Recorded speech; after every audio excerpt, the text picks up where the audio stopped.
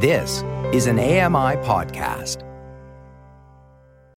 This is an AMI podcast.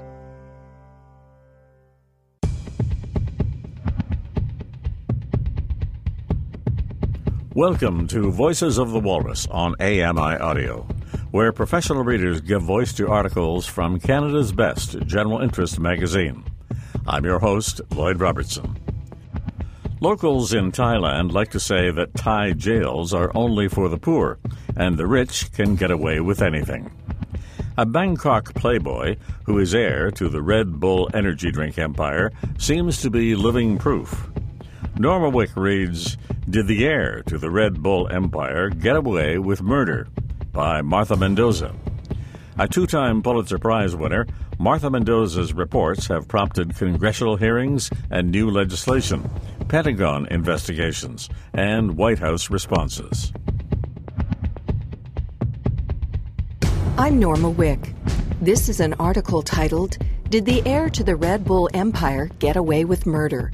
By Martha Mendoza, from the online edition of The Walrus. In the early morning of September 3, 2012, a Bangkok playboy named Vorayut Bosuvidya roared his Ferrari down Sukhumvit Road. This was not an unusual sight. Bos, then 27, was a local socialite.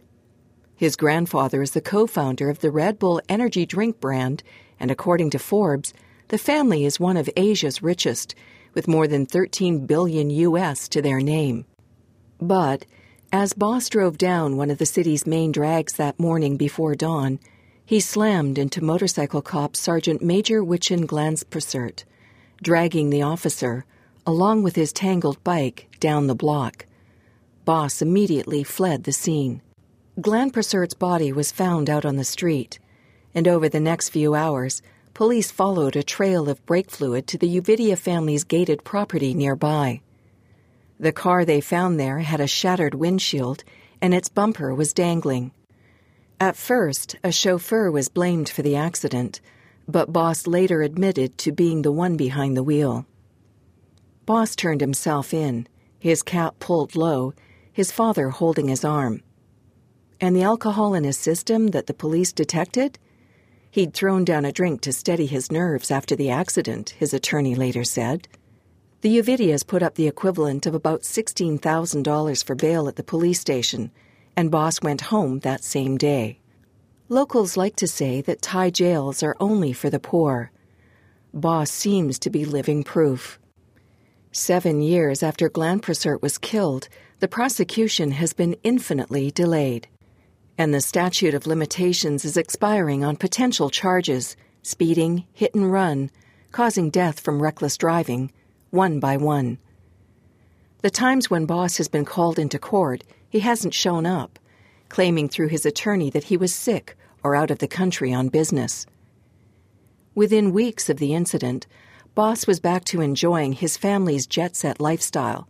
He flew around the world on private Red Bull jets, cheered the company's Formula One racing team from Red Bull's VIP seats, and kept a shiny black Porsche Carrera in London with custom license plates, B055RBR, or Bos Red Bull Racing.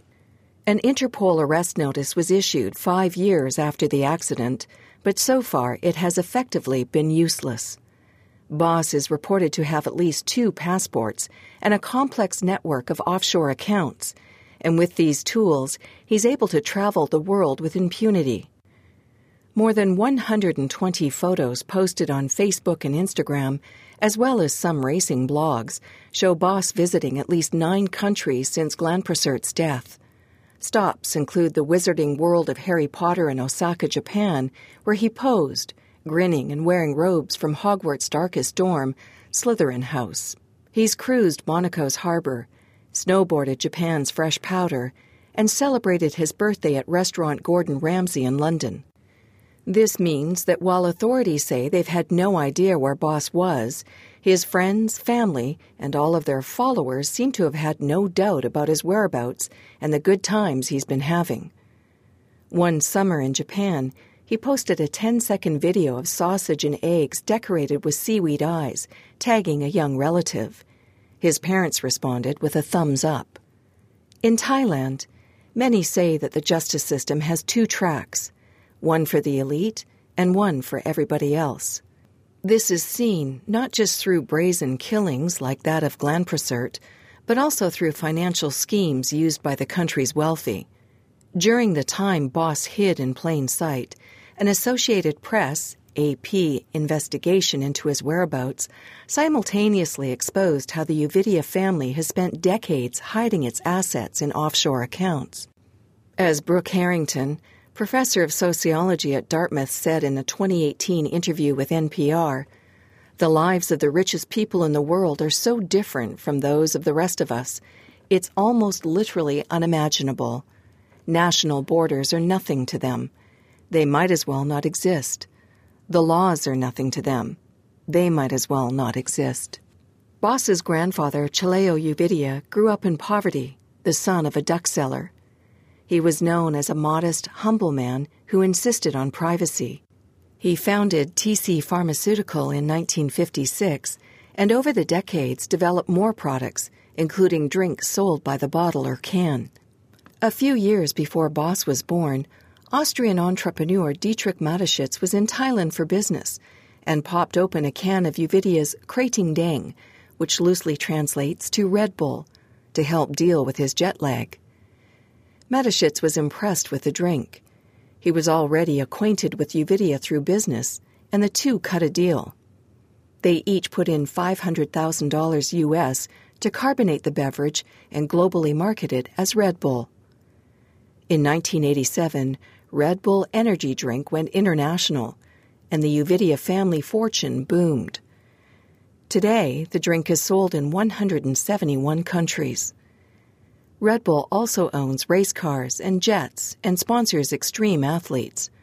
Forbes reported that last year, the company had about $6.5 billion US in sales. As the business expanded, Cheleo Uvidya began hiding his assets. In 1994, he set up a shell company called Golden Falcon Trading Company in the British Virgin Islands. The Panama Papers, an international collaboration among journalists that began in 2016 to sift through leaked documents that identify the offshore financial dealings of the world's wealthy, disclosed that 10 of Cheleo's children were shareholders. The Uvidya family's efforts to hide assets show how billions in private wealth can be moved around the world with minimal regulation to avoid tax and other legal constraints. The extent of the family's confidential deals was inadvertently exposed by Boss and his social media-loving cousins during his time on the run. They had posted photos of Boss walking into a London townhouse, and they even included the address. In April 2017, days after Boss's attorney told a Bangkok court that his client couldn't show up because he was on a mission in the United Kingdom, a reporter called out questions to the Red Bull heir on his London doorstep. "What is your mission in the UK, Boss? What are you doing here? Are you going to Thailand to meet with prosecutors?" Smiling slightly, eyes averted, Boss gave no answer. Hours later, he and his parents hurried out of the home with suitcases. That was the last time Boss was seen in public. An investigation into the 5-story brick home showed that it is the address of Boss's father, Chelerm Uvidya, gave when incorporating Siam Winery Trading Plus in the UK in 2002, and that his mother, Dharani Uvidya, used when opening a food-related business there in 2006. But according to AP, the listed owner of the home, and at least 4 other multi-million-dollar properties in London, isn't the Uvidyas. It's Carnforth Investments, a company incorporated in the British Virgin Islands, according to the Panama Papers. After more digging into the Uvidyas, it became clear that there were more shell games being played. Even though the Uvidyas and Mateschitz own Red Bull, the main shareholder of the energy drinks UK business is another British Virgin Islands company called Gerard Company. Here's where it gets complicated. An investigation by AP revealed that Carnforth has just one shareholder, which is Gerard. And Gerard is held by a third offshore company which controls a fourth, called JK Fly. Who owns JK Fly? Carnforth. The Uvidia's offshore companies overlap with nominee directors, people legally paid small amounts to sign forms and attend directors' meetings in lieu of the true owners, whose names remain confidential.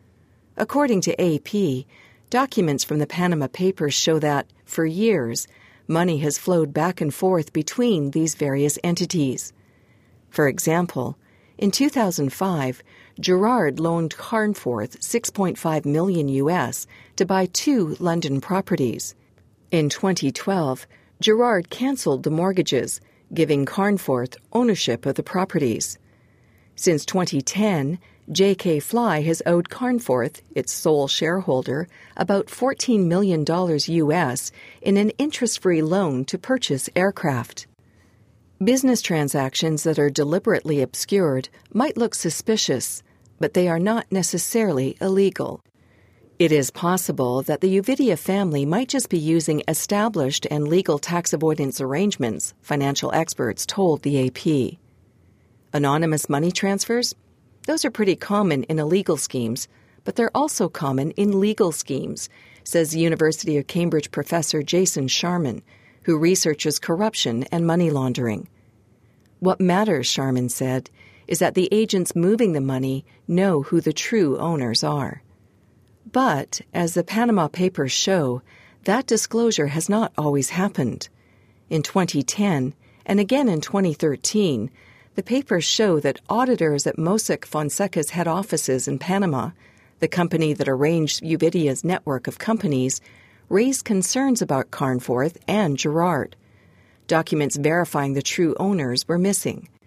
Failure to keep such files up to date will result in high administrative and statutory fines, Mossack Fonseca auditors told the UK-based corporate services agent handling its accounts. Representatives of the Uvidia family told a London newspaper that neither Mossack Fonseca nor its auditors raised concerns about missing documents, and that all the law firm did was provide a registered office address for 2 of their companies. Whether or not anything illegal has occurred is unknown, but while other governments were swift and aggressive in responding to Panama Papers revelations, that has not been the case in Thailand. More than 1,400 Thai individuals were identified in the documents, but according to AP, the government calls the reports rumors. Thailand's anti-money laundering office said it was investigating more than a dozen of those individuals, unnamed current and former politicians and business people. But years have passed, and that office has not reported any crimes. Law professor Virapong Bunyabas, director of Chulalongkorn University's Business Crime and Money Laundering Data Bank in Bangkok, would not speak directly about the Uvidias or any other Thai person or company, saying he feared for his legal and physical safety. But he noted that, usually when it comes to stashing money in offshore accounts, people do this to hide corrupt money. Bunyabas said that his expectations for accountability in the military-run government are low. Thai authorities have vowed to fight corruption, but wealthy people in Thailand are influential people, Virapong says. Maybe the government can't untangle such a complicated network. Thai laws are filled with loopholes, says Sumaporn Manason, a legal expert at the Thai Ministry of Finance. The country struggles to meet basic international frameworks to combat money laundering and terrorist financing, she says. And tax avoidance, which can include keeping money anonymously in offshore accounts, is legal and common. Here, we call it tax planning, she says. As a result, Thailand misses out on much-needed revenues that could build bridges, highways, and schools. Corruption is defined by the abuse of power for private gain. It erodes public trust and undermines institutions. In Thailand, many residents assume the wealthy elite can break the law with impunity. Over generations, people have grown used to giving mandatory gifts of cash to judges, police, and government officials in exchange for building and business permits, as well as favorable court decisions. They've watched as rich and influential families win lucrative contracts and avoid prosecutors.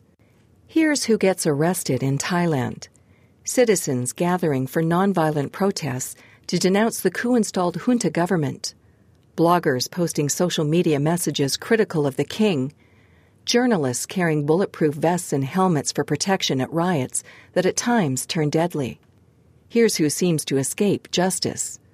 The son of a wealthy Thai businessman who slammed his Mercedes-Benz at high speed into a smaller car in 2016, killing 2 graduate students. His case is still pending more than 2 years later. In 2010, a 16-year-old unlicensed daughter of a former military officer crashed her sedan into a van, killing 9 people. The teen was given a 2-year suspended sentence and took almost 6 years to complete her community service. 2 former prime ministers, billionaire businessman Thaksin Shinawatra and his sister Yingluck Shinawatra, have both been convicted of Thai courts of conflicts of corruption, though both have avoided their sentences. They are said to live in Dubai and have spent holidays in London. Corruption in the form of unfair advantages for the rich prompt a simmering fury in Thailand. It seems to boil over every few years when Bangkok anti-government protests turn deadly. And now, across the country, bosses' impunity has touched a raw nerve. In a 2019 poll, respondents were asked what they think is the worst thing about Thailand, and 52% cited politics, the behavior of politicians, and corruption. As the Agence France-Presse said, Thais are well versed in tales of close bonds between cops and wealthy suspects. For victims' families, the consequences of impunity and corruption are far more visceral. The disparity that exists in Thailand can be seen when looking at Boss's life in relation to that of Sergeant Major Wichin Glanprasert, the man who was killed.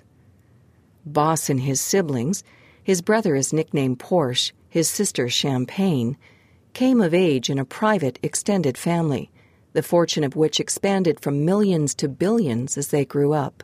Boss received a British education at Bradfield College, a pastoral brick-and-stone boarding school in the countryside of Berkshire, UK. Boys there wear suits and ties, and attending costs about £38,000 a year. Some of Thailand's wealthiest families are reported to send children there. Back in rural Thailand, Glanprasert didn't have many opportunities, but he was ambitious and determined. The youngest of 5, he was the first in the family to leave the coconut and palm farm for the city, the first to get a government job, to graduate from college.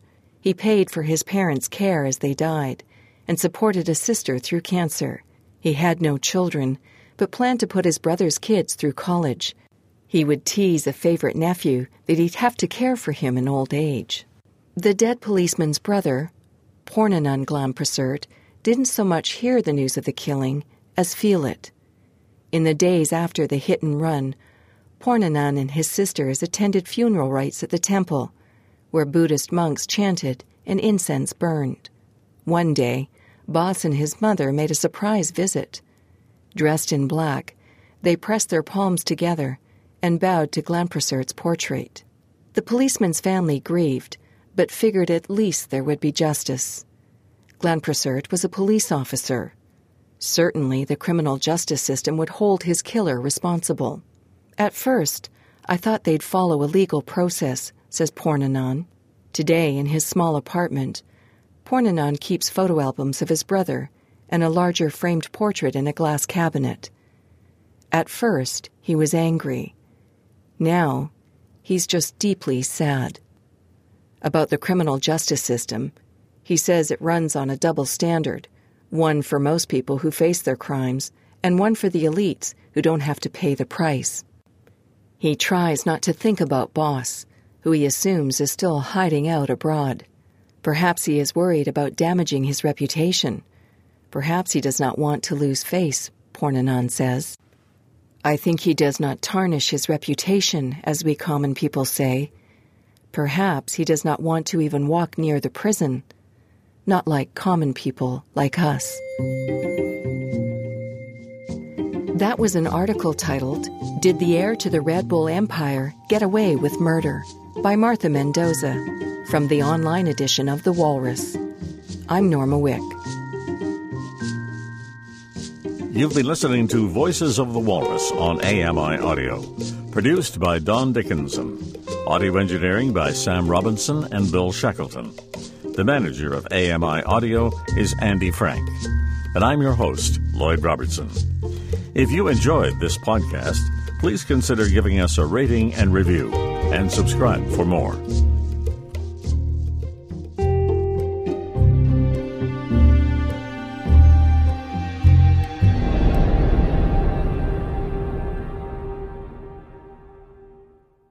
This was an AMI podcast. For more accessible media, visit ami.ca.